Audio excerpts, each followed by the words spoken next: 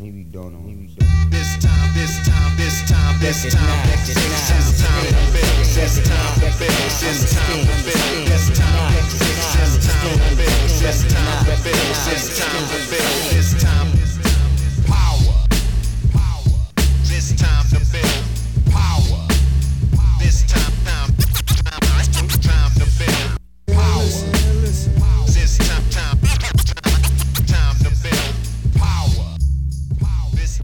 What's up, everybody? I'm your host, Chris Hampton. Welcome to the Power Company Podcast, brought to you by PowerCompanyClimbing.com. It is mid-September. Temps are getting better. It's damn near the season, but a word of caution. Don't get trapped by it being damn near the season. I see it happen every single year. Depending on where you are, damn near the season might still mean that it's a couple months away. Red River Gorge used to be good in the beginning of October. Now it's more like end of November. So know your local area. I am going to be heading very soon to Joe's Valley for the Joe's Valley Bouldering Festival. I've never been. I've only been to Joe's one time for a very short trip while I was a little bit injured. I don't really know what the season is there, and frankly, I don't care. I'm going for the festival. I'm going to grab some sandstone, which I haven't done in far too long, and I'm going to be teaching a clinic, which I almost never do anymore at outdoor events, better bouldering tactics. So if you're going to be at Joe's and you're interested in coming along for a day, chatting tactics, getting some advice on your climbing and your approach, then please check it out, sign up. You can get tickets at joesvalleyfest.com. You can also find it at the link in your show notes in your pocket supercomputers. And that's going to be happening September 23rd to 26th. So soon. See you there. The conversation that I've got for you on the podcast today was a real treat for me. I got to sit down at my house in Lander, Wyoming with Kyle Meara. And one of my favorite things is to sit down with other coaches, with other teachers, and just hear their philosophies. I'm far less interested in what periodization they think is best or what programming tools they're using now. I'm much more interested in the thought process behind how to convey the information that pushes us forward. Kyle is maybe best described as a lifer, a learner, and a lover of beautiful lines. And if you look at his Instagram, that's very obvious that he's climbing the most beautiful rock climbs that there are. And he takes that joy and he pushes it forward to the people that he teaches. We sat down shortly after he had accepted a position as the head coach at the Climbing Academy. And I think this conversation will make it very clear why, in an Instagram post announcing that he had accepted this position, Nathaniel Coleman wrote, "Greatest modern day philosopher alive." Let's get into it. Maybe you don't know. What's going on in your head and your heart, before you step on the wall? How about after you get off the wall? That part is really valuable and important. This time to build power. This time to build power. This time to build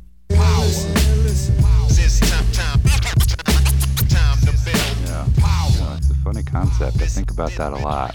I wanted to just kind of start this thing out reading some of your words. Is that okay? Yeah, great. And I'm curious your reaction. This is kind of where I want to start. I want to hear your reaction to your own words here. I love the way we each find our own path in this sport. Some of us crave higher performance and chase the next level forever. Others seek an adventure where discovery and creativity are the primary focus. Most fall somewhere in the middle. We can all go further and bigger, no matter what end goal inspires our personal pursuit. And if we're enjoying the process, appreciating the journey, and smiling lots along the way, then that probably counts as winning. Wow, well said. Well said. Very much so. Yeah. Do you think, did you have that feeling the whole time you've been a climber? That this is a gift, that we're all winning no matter where we are in the sport? Or did it evolve to this? A little bit of both.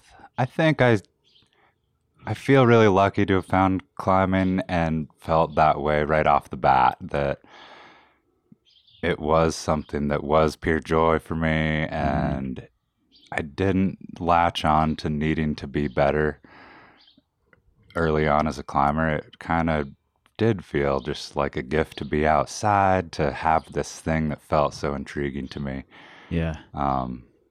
And so I do think I've had that foundation since the beginning, but I've learned to understand it a lot better throughout my long time as a climber now, if that makes sense. Yeah, totally. You just celebrated 19 years, is that right? 19 years, yeah. Next year's June. the 20th. We're going to have to throw a party. I know, something like that. I didn't really think about it, and I was kind of like, as the years pass, I'm like, oh man, I've been climbing for 18 years, oh wow.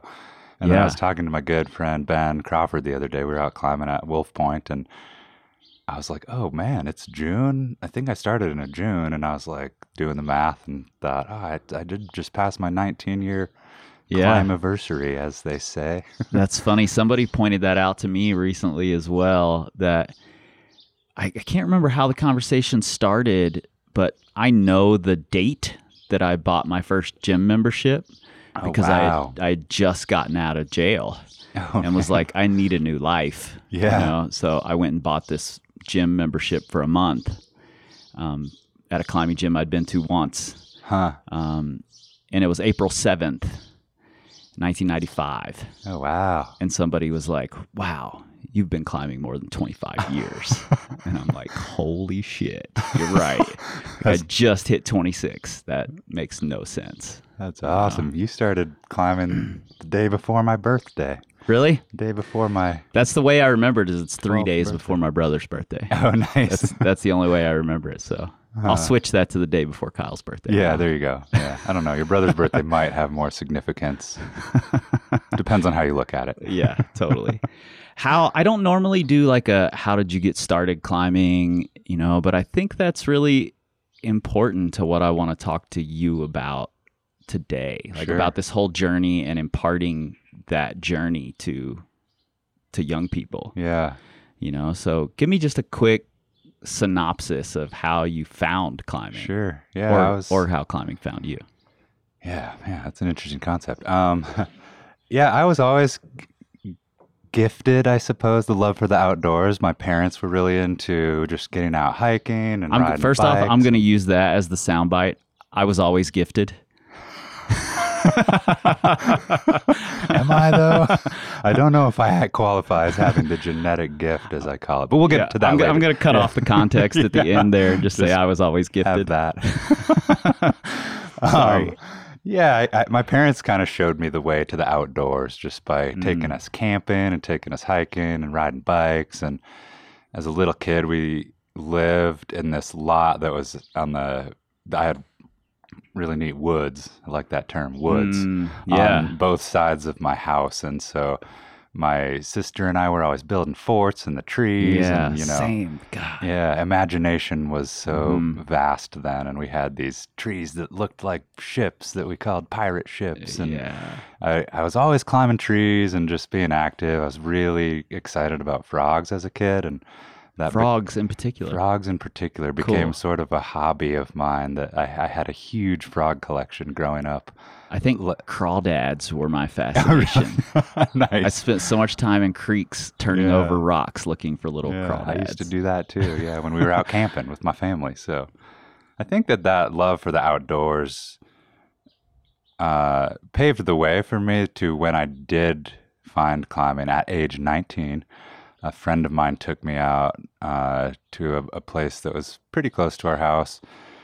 He took me sport climbing, and it was, I don't know, it was just love at first feel. I climbed a little bit that day. I mean, it was really hard for me. I wasn't genetically gifted. I didn't step onto the rock and think like, wow, I'm so good at this. Yeah. And that I just really connected with the whole being outside, being in this cool place. We went climbing at a place that had a really neat view, and watching my friend Bryce climb around was just like, oh, that's so neat. Like, what a neat way to express yourself. And he looked so smooth and comfortable and confident on the rock, and I felt like completely out of my element. Yeah. Not scared per se, but not smooth. Not Right. I didn't Just feel clumsy. Yeah, Yeah. I was like battling. And I was athletic up until then. In high school, I played ball sports. I played football. I played rugby. I weighed like 20 more pounds as a 18-year-old than I do now. As you might need to play rugby. Yeah. And so climbing felt hard. I felt heavy. I felt not strong. I felt out of my element, but Different kind of strong. different kind of strong. Yeah. I could pick up some metal and set it back down, but I couldn't pull myself up the wall. Right. Yeah. Are you still in touch with Bryce? I'm not anymore, actually. Yeah. It's sad that. I think that's an interesting thing, actually. Like, these people come in and out of our lives oftentimes as like vehicles to bring something to it, you know? Yeah. And I'm not a nostalgic person, really. And I'm actively trying to release the nostalgia I do have. Mm-hmm. And I think about that, like, these people played a really important role in my life at this time. Mm-hmm. And maybe that was just the point of it. And maybe it's okay that I've let them go. you know, or they've let me go or whatever. Yeah, it is. And I know that if I saw him again today, we would pick up where we left off. And I didn't spend an immense amount of time with him, but the time that we did spend together was very rooted in loving the outdoors and kind of being in touch with ourselves and nature, which that was what climbing really showed me right away, that I was like, wow, this is a neat way to connect my love for being physical, being active, being an athlete with something that I love, was just being outside and playing outside and being with good people. Where was this? It was in North Bend, Washington. It was a place called Exit 38, kind of a vague term. Okay. I think it's interesting to, like, your first climbing experience being outside. That's definitely not the norm nowadays. No, not the norm. But in 2002, there wasn't as many climbing gyms. Right. And I did actually really appreciate that my first experience climbing was outside. And I think I recognized that right away as well, that all of my earliest climbing experiences were outdoors. Yeah. Climbing for me didn't start that way. Like, it started in a gym. I was just lucky to have this gym open up within walking distance down the railroad tracks from my little neighborhood. Nice. That is lucky. And it was just an athletic pursuit for me. That's really all it was. The gymnastics gym that I got started at when I was a kid was on those same railroad tracks. And that's how I found it. I would walk down the railroad tracks and just sit in the lobby and watch. And then I'd go steal mattresses from this mattress warehouse also on the railroad tracks. And I would try the things I saw them doing in the gymnastics gym. And then years later, I walk a little further down the railroad tracks and there's a climbing gym. Man, those railroad tracks are quite the metaphor. Led me all sorts of places. Yeah, man. Yeah. So mine was purely athletic and in a gym. So I think it's interesting that you started outside and that it was a natural, part of the natural world for you, part of the, like, it was just a gym to me, but our paths have kind of converged down the line. Yeah, now we share a lot of the same values and values. Yeah, exactly. Yeah, so that, I don't know, it's kind of fitting for just my lifetime as a climber to, very rooted in the outdoors. And even as I entered coaching climbing indoors, at first I felt kind of out of place, honestly, because yes, I'd climbed in the gyms and I felt at home in a climbing gym because this is my world, my people, my place. It wasn't a place I've really spent a ton of time. I wasn't a gym climber. Yeah. And I kind of maybe was prideful about that. And I was like, I'm a rock climber. I climb outside. I train outside. And I very quickly shifted to that in part of my climbing career. Like, I stopped going to the gym and just tried to train outside. And I'm still not a good gym climber. Yeah. I'm a much better outdoor climber than I am a gym climber. Yeah, I could maybe say the same about myself. But I have, my perspectives on that have shifted a lot. Yeah. In recent years especially, so. Same. Yeah. You said early on that you didn't immediately kind of attach to the getting better, the training, the improving physically, and it was more just this natural thing. When did getting better at it come into play, come into focus? So I started climbing in June, so it was summertime. I climbed outside as much as I could. Kind of continued climbing with some of my friends that I used to go to church with as a kid. That's where I met Bryce, actually. And so I climbed outside at exit 38 and exit 32, Little Sigh, which later became a really big proving ground for me as a climber. And I went to Leavenworth, I think, that summer for the first time. Or no, that's not true. That was the next summer. So once winter set in, I lived in Washington State. The winters are cold and long and wet, very wet. That's the big thing. Maybe not cold, but wet. So that winter, it must have been October or November. That's when winter starts in Washington. Yeah. I started to not be able to go outside as much, and I went to the local, which was 45 minutes away from my house, not a walk down the train tracks. Climbing gym called Vertical World in Redmond, Washington. Yep. Consequently, that was, I think, the first indoor facility in the States, at least a big commercial one. If not it was certainly one of. Yeah, I think it was opened in 1983 or 4 or something like that. And still going. And it's still going. It's evolved a lot. Famed alumni. Oh, it does. Yeah, big time. Yeah. A couple notable characters that you might have heard about last week or something like that. Yeah, exactly. It's been fun to see Sean and Drew and, and Tyson's program there. And it's been fun to see all that evolve over the years from a distance. Yeah, fun for me too, just because that was my roots for sure. So in that winter, I entered Vertical World and I met Tyson. I met his early team kids. That was probably he'd probably been coaching that team for 2 or 3 years at the time when I met him. And some of his original team kids were people that I climbed with a lot, including Drew Ruwana, who was 7 years old at the time and, stood about as high as my waist. And he and I would climb on the same boulder problems, actually. And he'd do them before me even. Not surprising. Yeah. And that was like 2 years into my climbing, not when I entered the gym. Right. And that was kind of prior to the little kids who were crushing everything. Yeah, that was the early stages of that.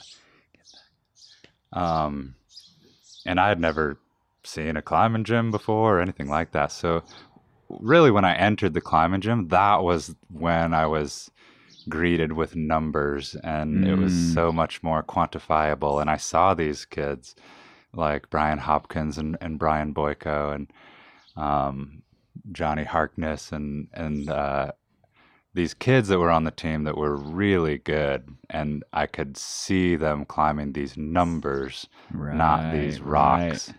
And that's when I think it started to resonate with me of like, oh, I want to be able to do that. I want to be able to climb a V6. Yeah. Which I also think on that note, in 2002, those V's were harder to earn, especially at Redmond Vertical World. And I think Tyson was partially to blame for that. But back then, I think the route setters took pride in making people fall. And I think that's changed a little bit in terms of, success of climbing gyms. Yeah. Bigger business to make people feel like they did something big. People climb V's than like not have them climb V's. And so I think the hardest problems in the gym then were like V9 or something. Like you would never put a 10 on the tag. Right. Totally. Yeah. I remember those days quite clearly. Yeah. If it was V9, it was kind of not doable. And even the kids couldn't do it. And in that time too, I met some of the guys that became really close friends of mine that really helped foster my love for climbing. One of the guys in particular. His name's Cole Allen. And if you're a Washingtonite, you know who Cole Allen is. And he, at the time, was like leagues above everyone. He was, this young kid that was a good comp climber, and he was getting a little bit older at that point, since I think he's a year younger than me, but he was 18 then, and he had these huge hands and super thick fingers, and he could still grab all the smallest holds. And watching him climb like changed my perspective on what was possible. Was Cole did he end up being a mentor figure to you, or just someone who you looked at and... He did, and he ended up becoming a really close friend of mine, and someone that I climbed a lot with around the Washington areas. And he had developed a lot of the harder problems in Washington at the time. Him and another legendary character named Johnny Goycochea were really close friends. Definitely seen that name a lot. Yeah, and those guys were definitely paving the way. So that was the early stages of development of bouldering, especially in Washington. And so they were putting up the V10s and 11s and stuff that... he'd show them to me, and I was like, well, that's impossible. And I went on to climb like all of them, but in those early days I was like, wow, that's literally doesn't go. And so Cole like really actually showed me he furthered my relationship with the outdoors and that connection with ourselves and the nature that we get to experience. So I felt really lucky to get to climb around Washington, where I have deep roots there as a climber, as a person, and going home, quote unquote, always feels really, really special to me. And I'm going there soon, and he's one of the people I can't wait to reconnect with, because he's still out there finding new stuff and putting up new problems. And not a lot of the people from that generation are still doing that, I feel like. I think it's really valuable to have that mentor figure. And in my opinion, mentor can also be your like main climbing partner. You could be mentors for each other in a lot of ways. Sure. I don't see mentorship as this like clear hierarchy necessarily. No, definitely not. But I think it's really valuable to have that person who's like, loves the outdoors, loves the experience, loves the like pursuit of personal growth. But then also is interested in, I want to climb a harder number, and understands the numbers. Sure. As much as any of us can understand the numbers. Was there ever a time when you had, or feel like you had, an unhealthy relationship with the numbers? I don't think so, actually. And maybe I'm lucky in that realm. I mean, I definitely entered the gym. I saw that I wanted to progress. Tyson Shaney was another huge influential character and mentor to me in those early days. And so spending time in the gym, he was always there. He was the head route setter. He was the coach of the climbing team. So any time of the day I entered the gym, he was there doing something. And he recognized that I was excited about this sport, and he didn't fully take me under his wing or anything, but he showed an interest in me as a person, as a climber. He shared his knowledge and perspective, and I think that he probably helped influence my desire to want to be better, to climb harder, because for him that was something that was, he's training these athletes that the goal is to be better, to perform better. And I don't know, maybe he recognized that guy's super stoked. He has some potential. And maybe neither one of us knew it at the time, but he was fostering this thing inside of me that later became I really wanted to be a mentor as well to climbers. And Tyson oozes that. He does. In my experience. Like, we haven't had a chance to sit down and record. We've tried several times, but it's always around big events where we're both busy, So I'm just going to have to go to Washington to get it done. Yeah, you do, man. There's neat boulders there too. Just saying. Yeah, I definitely want to. But he strikes me as this character who can be very focused on improvement, but also has a much more round view. And And I assume, and you know, that can go wrong, but I assume it's been that way for a long time because Yeah. it seems like an experienced, more well-rounded view. Yeah, definitely his perspective has shifted a little bit, it seems, and his presence has softened over the years. He definitely used to be a little bit more direct. I could see that. Yeah. And I relate to that. Yeah. For sure. Yeah. You know? Yeah, it was nice to have someone be like, this is how it is, rather than, I have a softer approach than Tyson for sure. I always have. But he's getting closer to me maybe in that realm. He's getting old. And I've heard that softening from up. some of his athletes and fellow coaches too, that they're like, he's definitely softened up. Yeah. But I've been meaning actually to send Tyson a message because I was climbing at City of Rocks on Demon Days, and a young kid with his parents came over, and you know they had been out climbing as a family, and he was like, we invited him to join. He was like, oh, this looks so cool, you know. Sure. We were like, oh, you know, join us. And turns out the kid's a crusher, you know. He's like, I've never even tried a V10, you know. But then he just crushes the crux in 10 minutes, Nice. you know.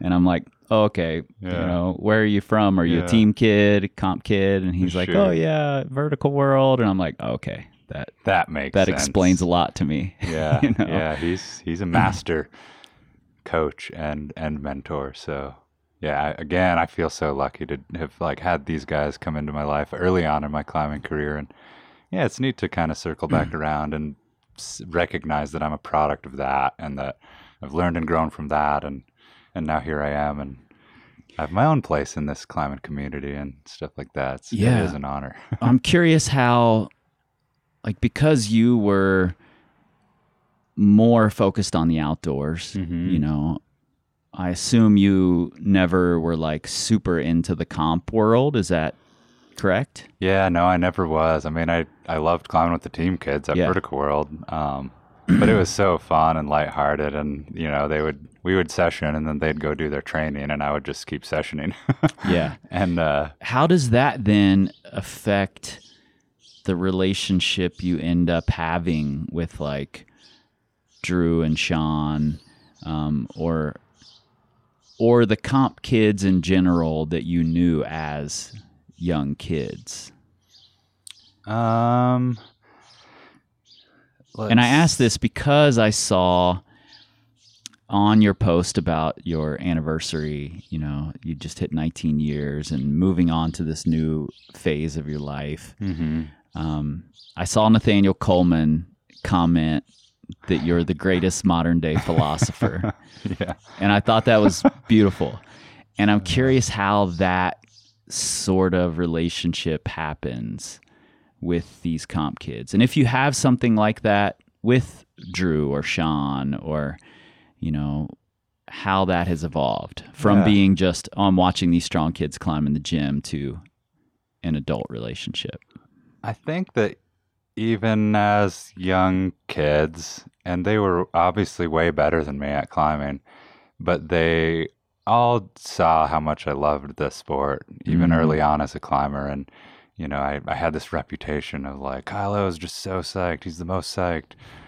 And I was like, you know, I feel like I was just having a great time with climbing all the time. And yeah, I was trying to get better, but it was always just fun and pure, and I couldn't not go climbing. And so while they were training in the gym and all the time and doing these comps, I was out in Leavenworth, like trying to find new boulders and try to put up the boulders that Cole and Johnny put up. And I would come back to the gym and share that with them. And so we were connected through rock climbing outside, even though their focus and their energy and their time was mostly put into the gym.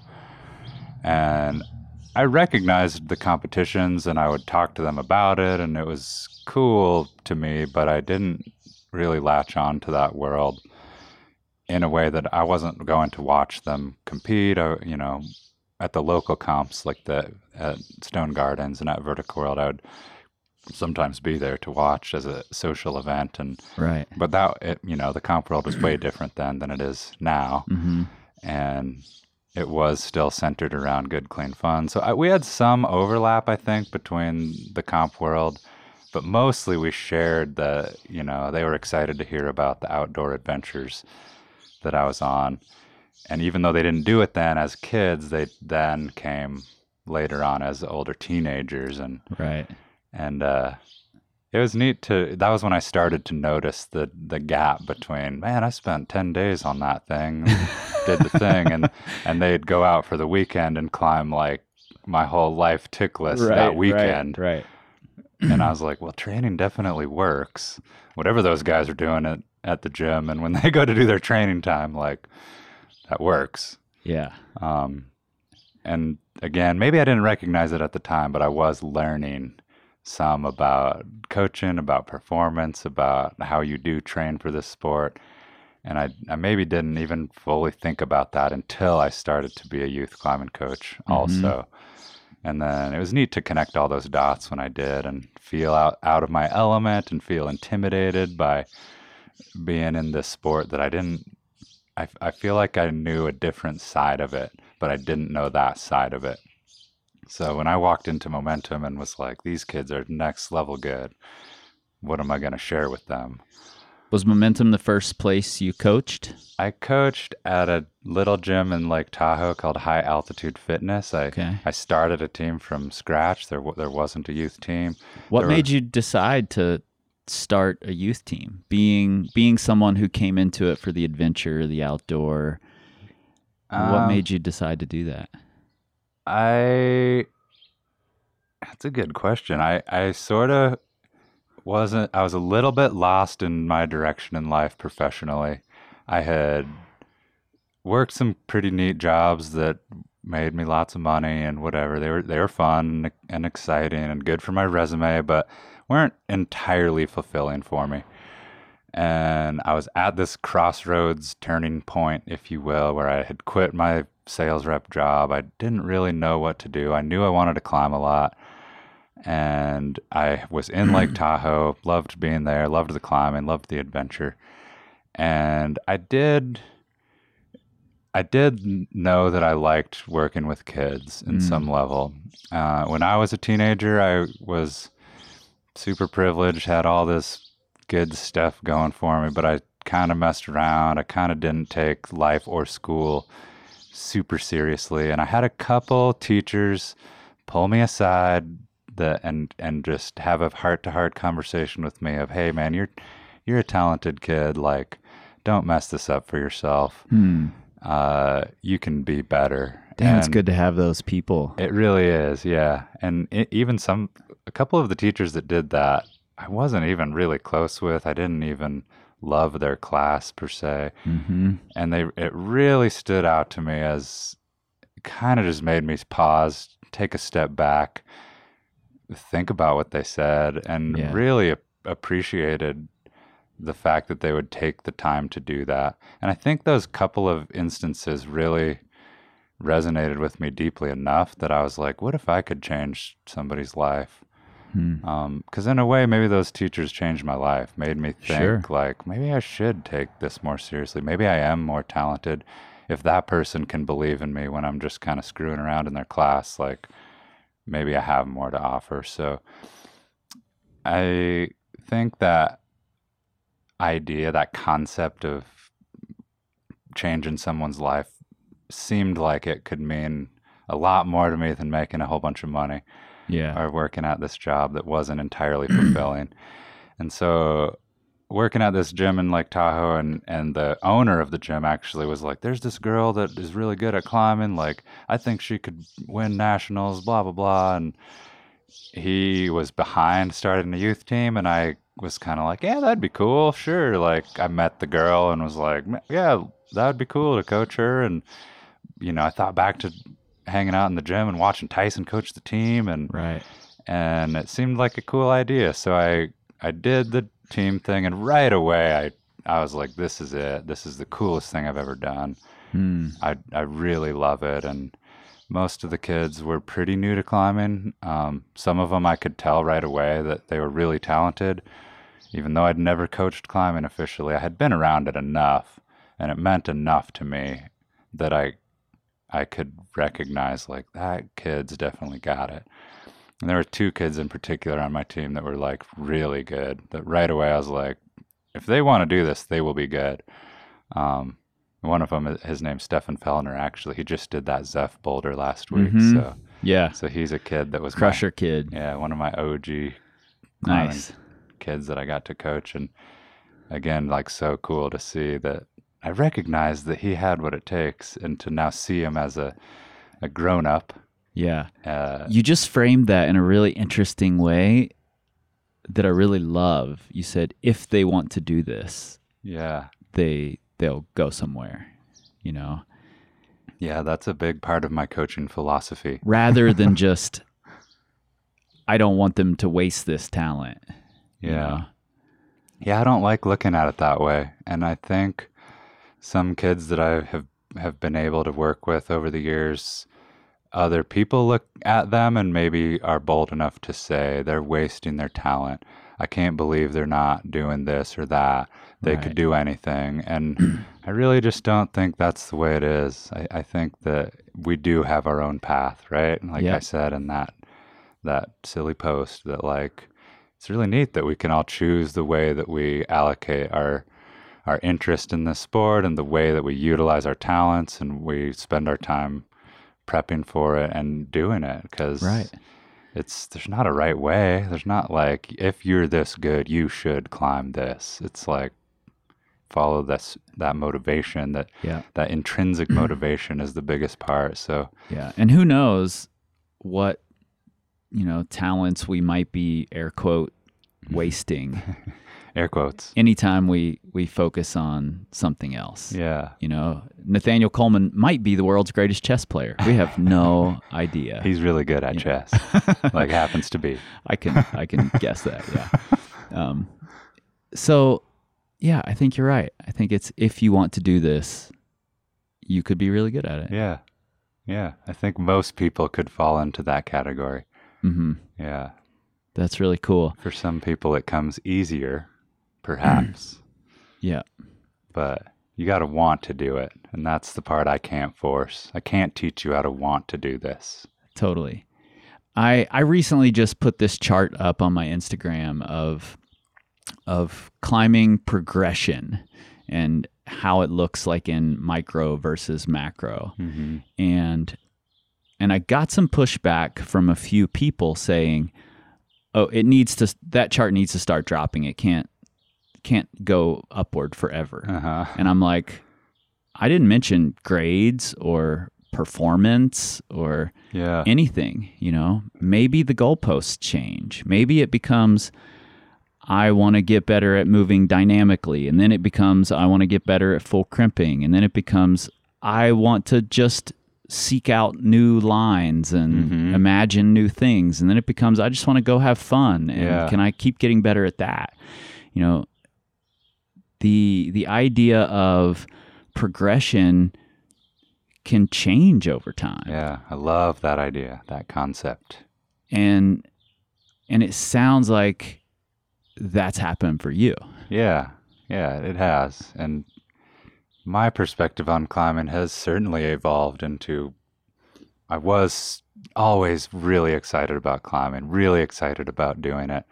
I could not go. Yeah. My intrinsic motivation was always there. It's never really faded. And you're still that psyched. I'm still that psyched. Yeah. It's obviously we have our ebbs and our flows, and our motivation does change, and there can be weeks or months that it doesn't feel like I'm peaking, whether that's performance-wise or motivation, whatever. But at some point when I started to coach climbing, that became maybe a bigger part of my focus and motivation as a climber, that really influenced the presence that I bring to my climbing time.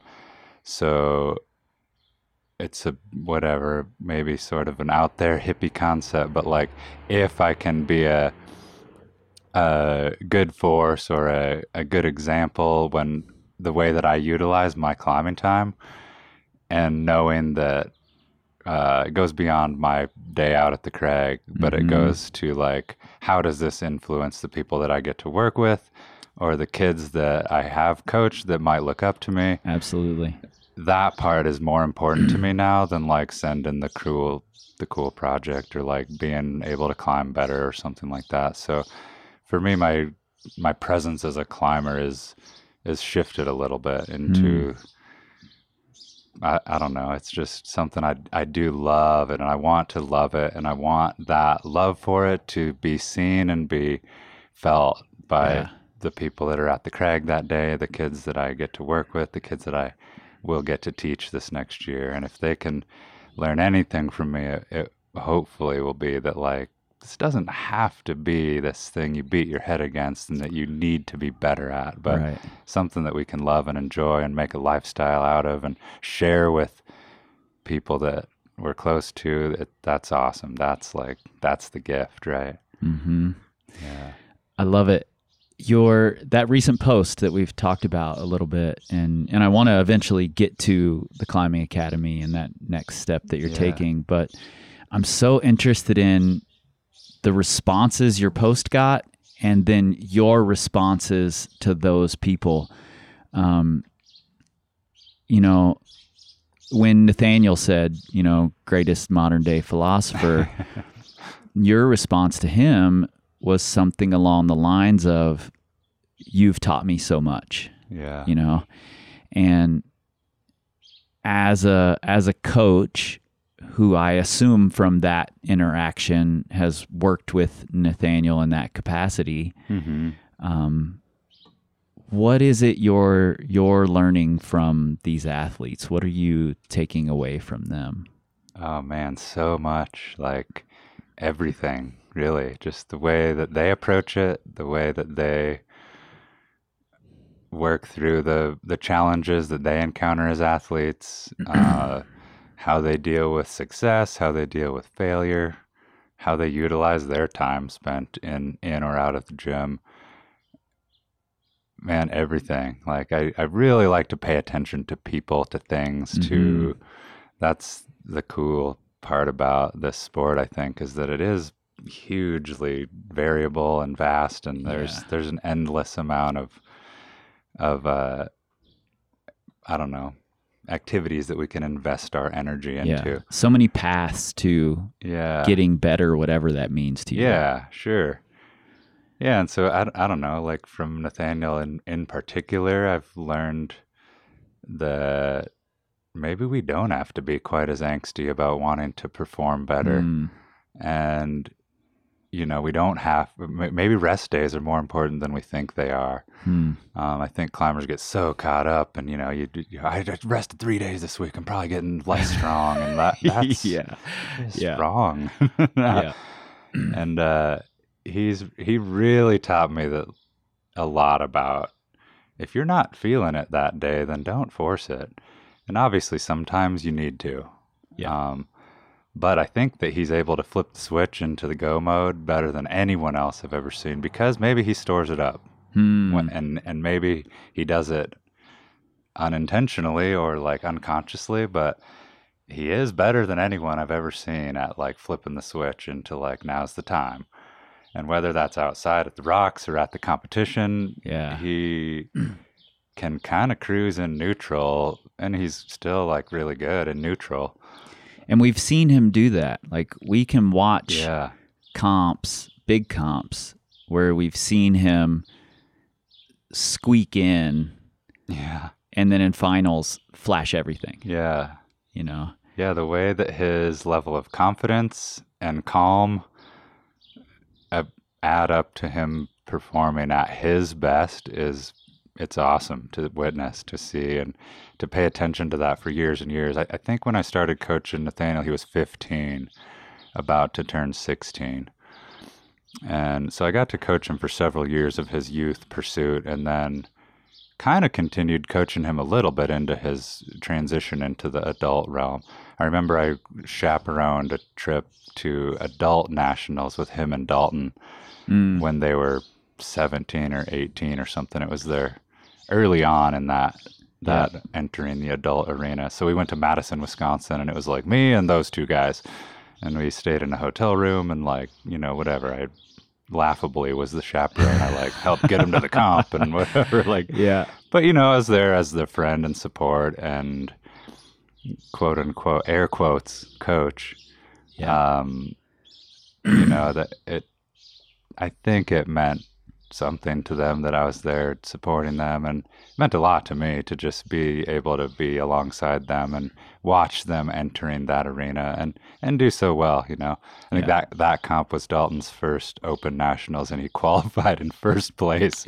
So he was like kind of shocked and just, you know, entered semifinals in first. And I think everyone that comp was like, "Who is that guy?" Right. Even the announcers were like, Dalton Bunker. Well, right on. You just said something that I pay really close attention, or I try to coaches across a bunch of different sports and their philosophies and the way they handle themselves and the way they interact with their athletes. And I've heard a lot of coaches say, don't be friends with your athletes. And I don't necessarily believe that. Yeah. In fact, I push back against that. Yeah. And you just said I was there as friend. How do you feel about that idea of not being friends with your athletes? And I know this is a little different when it comes to youth climbing. Sure. But I think there is a level of friendship there. Yeah. Yeah, I totally think that it's a, you know, friend-based relationship, or should be. And maybe, there is some level of needing to be careful in that arena with the youth scene. But at some point, at least, I do think the relationship becomes friendly. And, you know, if you want to be an effective coach, you have to earn their trust, I think. And then you just really have to share life with them alongside their pursuit in the sport. And I think that goes a long way.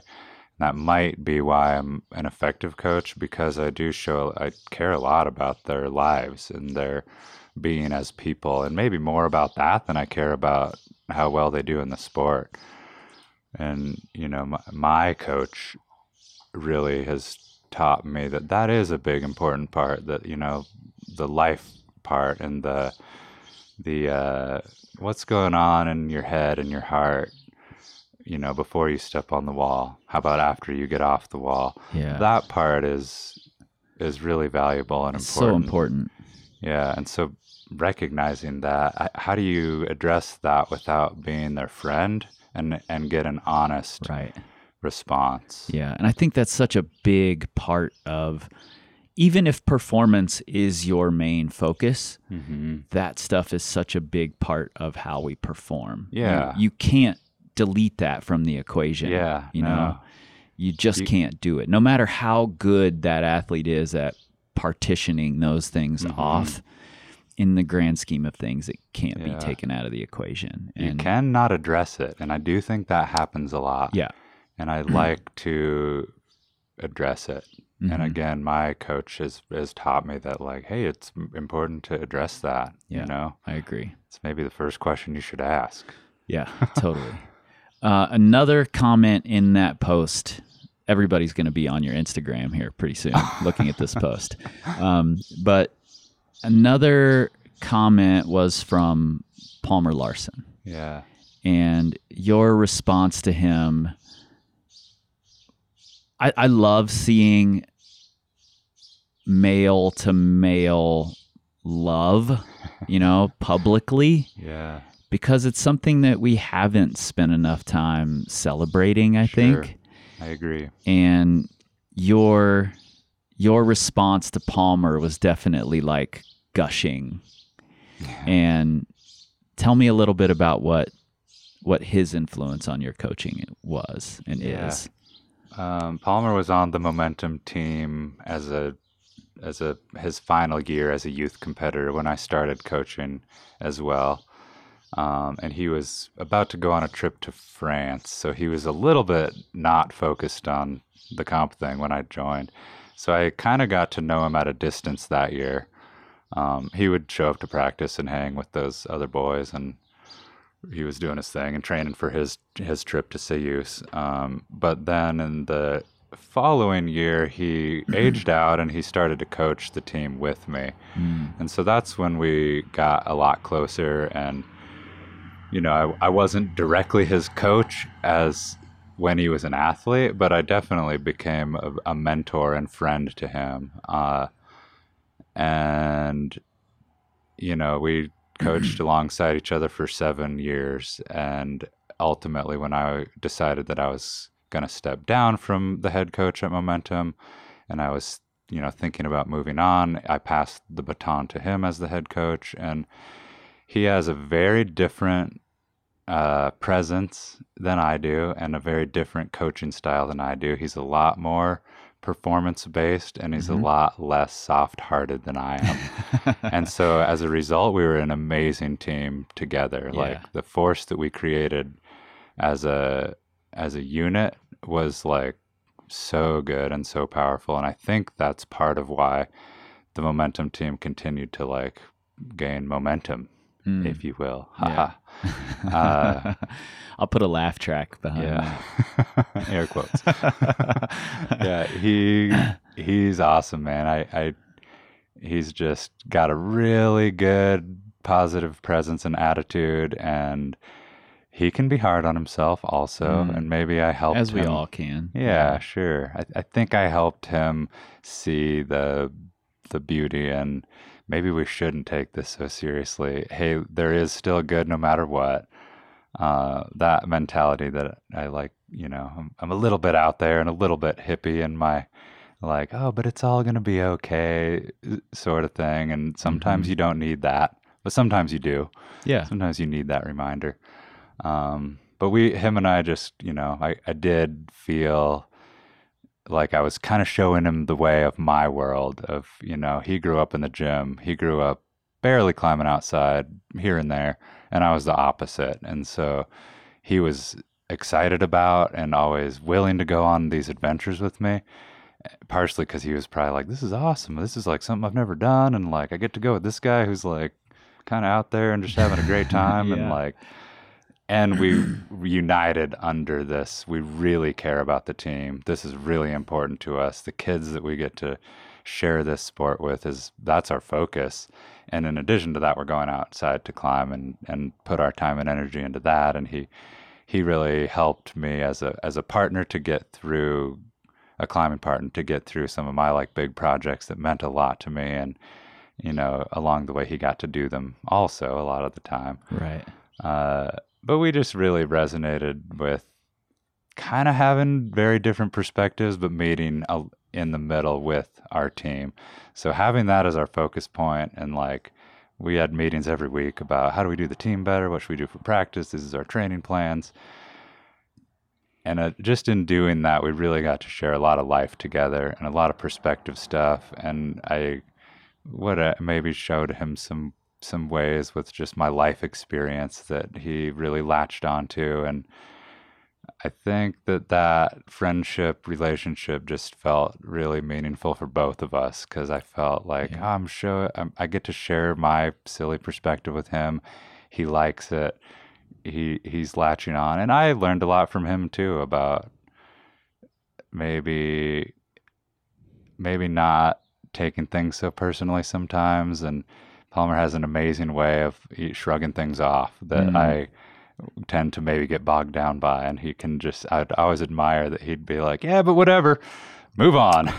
Yeah. It's interesting. There's a time to like be really in your feelings about something, and then there's a time when you should release that. Yeah. It's great to have both perspectives available. Yeah. I maybe think too much and get too emotional, if that's a thing. Yeah. I mean, I think it can be. Yeah. Well, great. I've read through that post multiple times, the post and all the comments, just because I love seeing that, like that interaction of coach to athlete, you know, mentor, mentee, friends, whatever it is, especially when it's men giving each other their flowers. Yeah. It's so important, and it's something I've been exploring because I didn't put enough emphasis on that for a long time. Sure. So I loved seeing that there. Yeah, it's too bad we've been conditioned to think, don't do that. And Yeah. I want to break that tradition, if you will. Yeah, I 'cause- appreciated that a lot in Yeah. that post. Yeah, thanks. Talk to me about what's next for you. You've taken this job with the Climbing Academy. Tell me about that. Yeah, I've always wanted to be a teacher. I've thought about getting my teaching certificate many times over again. And originally, when I was in college, I was actually a PE major, so I was going to be a PE teacher. I was going to be an art teacher. Nice. Yeah. Yeah, look at where it's taken us. I know. Yeah, I kind of got scared partially through school and thought, what if I don't want to be a teacher? Then what? If I have a physical education major? So I switched my major to exercise science because that was a class that I enjoyed. And then I didn't use it for many years, but then coming back to coaching, I was like, that's kind of neat that I'm sort of using my major now. Yeah. At least I understand the science behind training, even though I gravitate a little bit more towards what's going on in your head and your heart.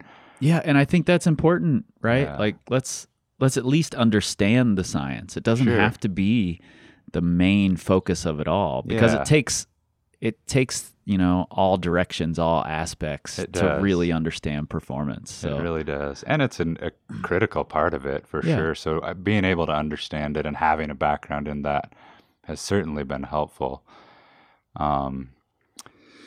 But yeah, the Climbing Academy is something I've wanted to do for several years. It just sounds like the coolest thing. So what it is a private high school that usually travels internationally for part of the year, maybe stateside for part of the year. And is there an actual like brick and mortar building associated with it, or is it always on the road? I actually don't know if people keep asking me, where's it based? And I'm like, I actually don't know. It's somewhere in Oregon or Washington, or I love that. I think that's yeah. very cool. maybe originated in Bozeman, Montana. At least the founders Kind of the came out of school. Touch the Sky, is that right? I think so, yeah. Yeah. And so, yeah, I'd love to learn more about the history, and I haven't. It's funny, I signed my contract a month ago or something, but I don't know a lot of the inner working details Sure, yet. sure. I will. Yeah. Next year, I'll be a master.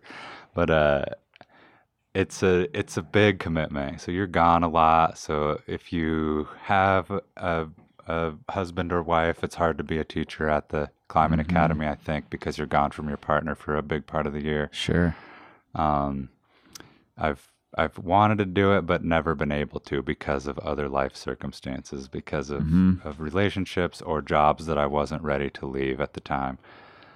So this is the first time in my life I've had the chance of having everything line up that I could do it. And in some ways, I feel like I've been training for this job my whole life. I've been Right. a climbing coach now for years, wanted to be a teacher for years.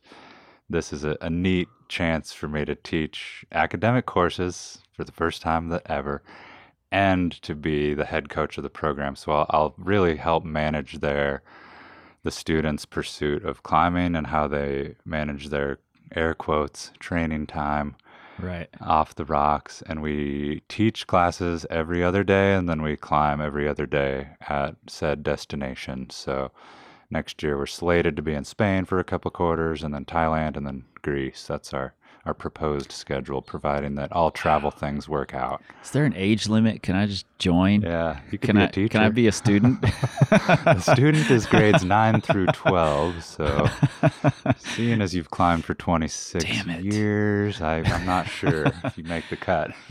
Yeah. Yeah, I'm pretty excited about it, man. It'll be a neat opportunity for me to learn and grow a lot as a person and a coach and a teacher and a mentor.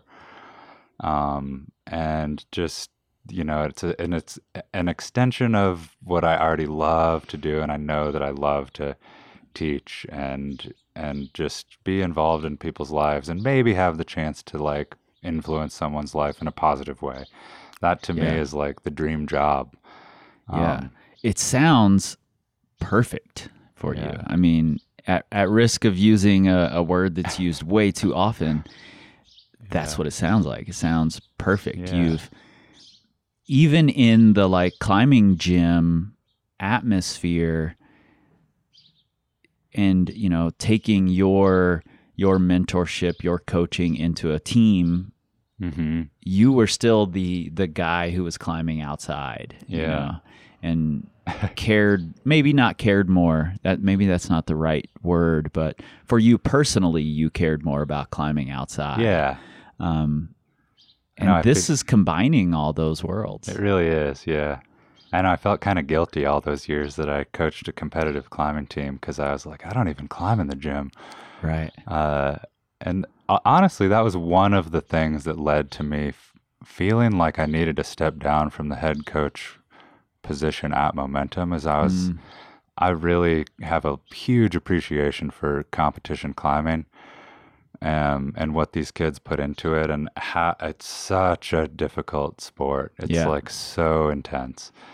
And becoming more and more specialized. Yeah, it really is. Yeah. And I mean, I admire it hugely so, Same. but I wasn't quite all in. Like, that's not where my focus was for myself. And I really still wanted to climb outside a lot. And I wanted to share that with the kids that I coached almost more than I cared about how they did at the comp. And I felt like that was maybe a disservice to the program and to the kids that really wanted to compete at a high level.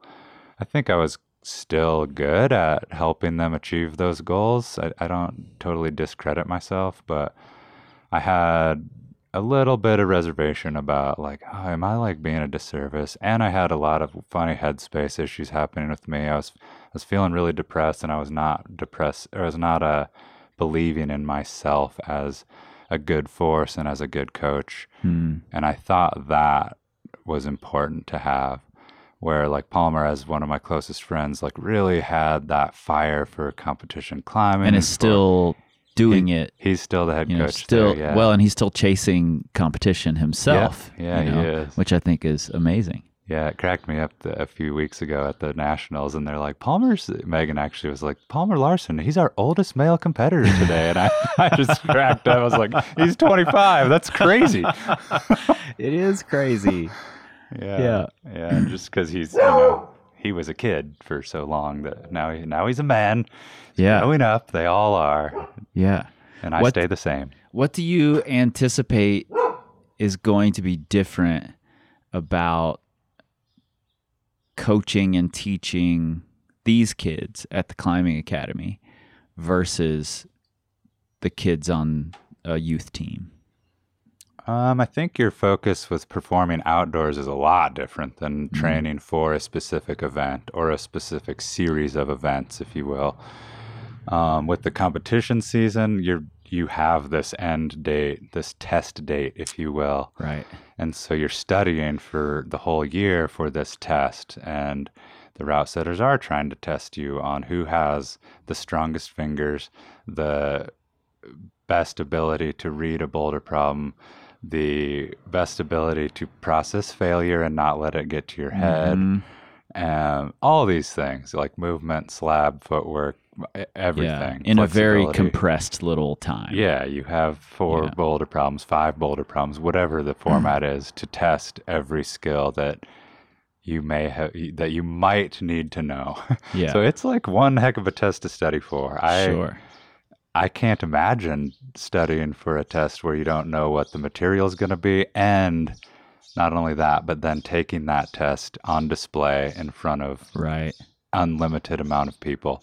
Right. That's nerve-wracking. To me, that's so much different than climbing and trying to, even if you're like, my goal is to climb this hardest thing I've ever climbed outside, so many other factors are involved with that, with like, well, that game you get to try more than once. Imagine that. Yeah, exactly.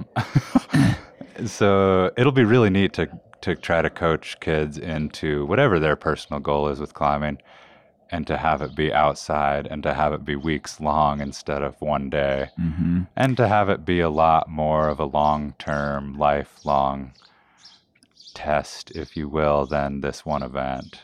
Yeah. And, you know, there's there's also similar pressures in outdoor climbing Sure. that occur to me because you're going to be in different locations, you know? Mm-hmm. Like there's inevitably going to be somebody almost sending a project Yeah. and you're on your last day in Greece. Yeah. You know? Sure. That's inevitably going to happen. So those pressures are going to exist, and maybe in a more emotional, scarier way because it's built up over this long period. Yeah. And then it's like final day, Yeah. you know, do it now, or That's true. or it's a lot of money and a major you know, commitment to get back here and Yeah. try this thing again. Yeah, that's a neat way to think about it. I guess with the competition, you train for this thing and you do the thing and you either pass or fail, whatever that means to you. Yeah. And then it's over and you can choose to dwell on that and what happened, or you can be a great comp climber and just let that go and look at it as an experience point and Right. that I'm going to learn from that and okay, what's next? Like that's gone, that belongs to the past. Yeah. Versus a rock climbing project, if you don't do it, that still stays there and you Yeah. still have the chance to try it again. Yeah. Are Which you is going to awesome. fly back overseas to Yeah. try this thing again? Yeah, You know? probably, right? Yeah, It probably. depends. It depends. Some people don't have that whatever motivation to finish something, Yeah. and that's okay. Mm-hmm. And I don't have that ability. Usually, if I try something and I like it, I I have to will do do it, it. Yeah. I will spend the money. Absolutely. Yeah, I think it's going to be fascinating talking to you again in a couple of years after you've done this, Yeah. hearing how you're dealing with the people who are dealing with those challenges, Sure. you know, and helping them either say, I can let that go. I learned from it. I can let it go. Or I learned from it, but I have to go back sometime. Yeah. You know? Yeah, there's the special kind where you have to go back. Yeah. Sometimes over and over and over. Yep. Sometimes years over and over. Yeah. I'm going to ask you maybe an impossible to answer prior to teaching these kids for years question.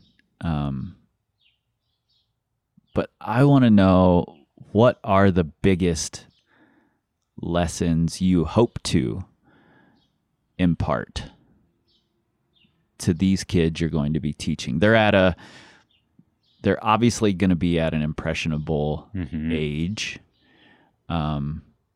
struggling with all the things that you know we all struggle with as high school students, teenagers, and doing it in a very privileged place. Yeah, honestly, definitely. You know. Yeah. So, what are the lessons you think you can bring to these kids? Yeah, it's not impossible to answer. I at least have some thoughts in that. And Good. Let's see here. Where to start? Yeah, there's a lot. Yeah. I think a big thing I hope to impress on some of these kids is that it is okay to struggle. It is okay to, whatever that means, if it is on your climbing project, if it's through school, if it's through life. Life is hard. Like, being a teenager is hard. It was hard for me. And if I can in any way just show them that, like, hey, that's okay, and like, it's going to be hard to deal with it. It's scary to deal with it. It's scary to let someone else deal with it alongside you or with you. But I'm here to help in that realm if I can, if you want that. If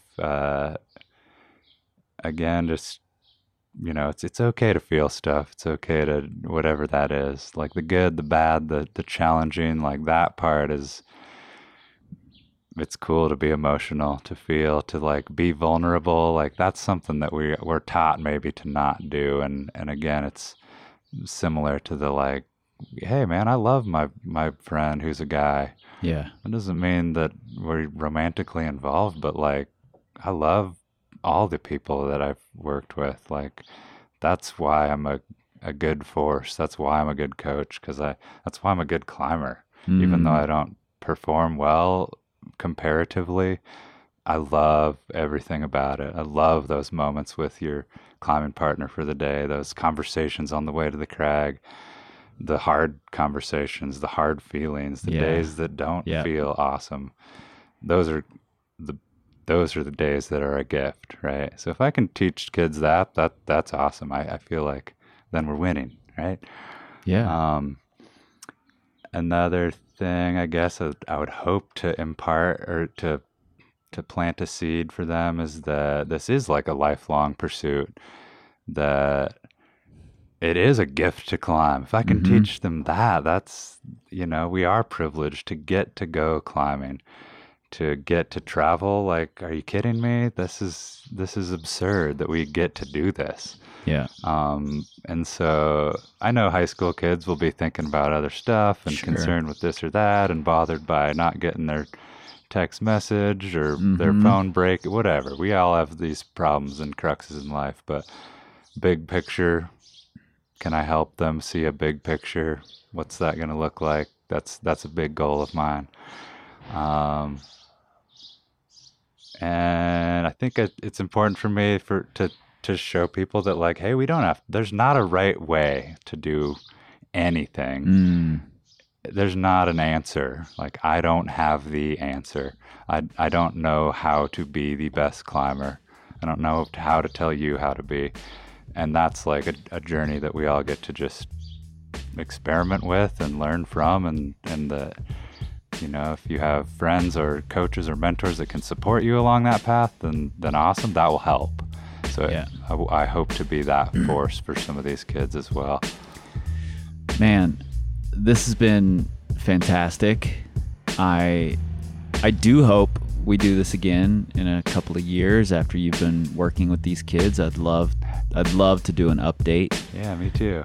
See how it's going, see what you've learned, I'm so happy that, number one, you've had the mentors you've had who've helped you grow into this good force in the climbing community that you are. And I'm excited to hear what this next stage of your life and climbing and coaching and teaching, what they bring, and then in turn what you bring to the climbing community as a result. So yeah. Thanks, man. I appreciate that. Appreciate you having me out here to chat about all this fun stuff. Yeah, thanks so much for doing it. Yeah, of course.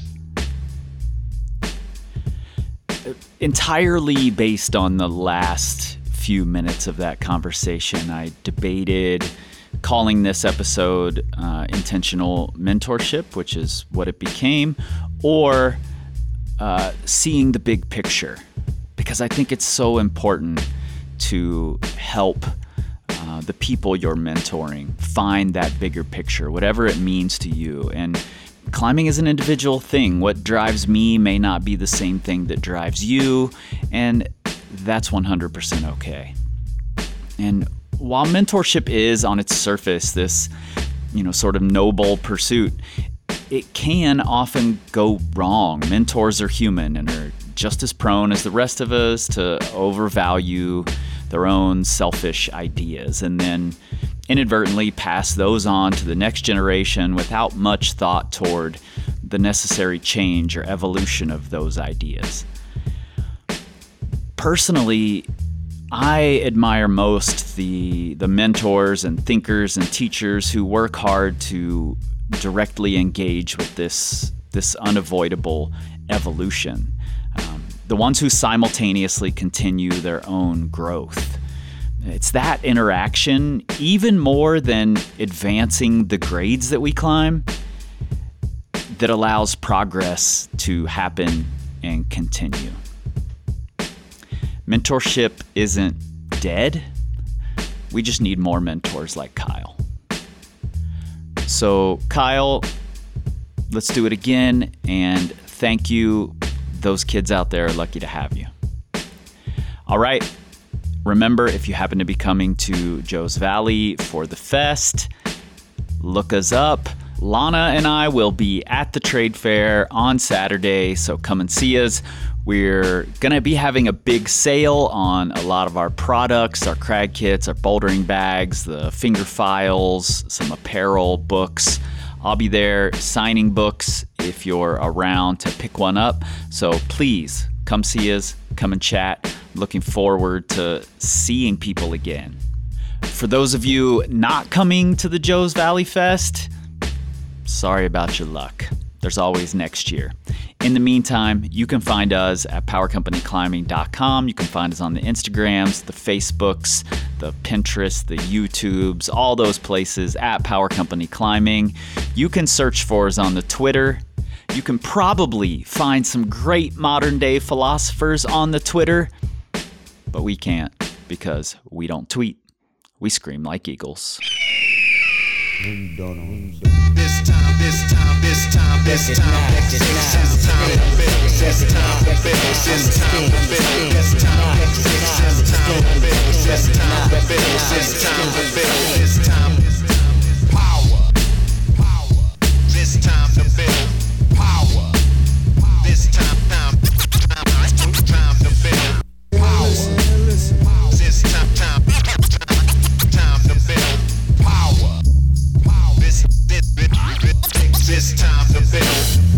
power. This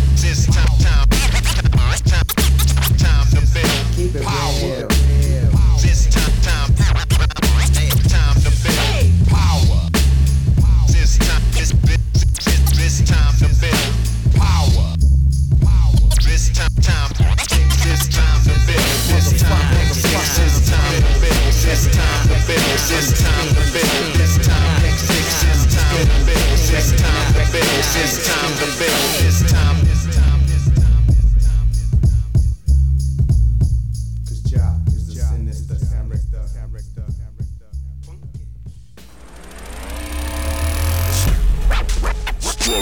Audio.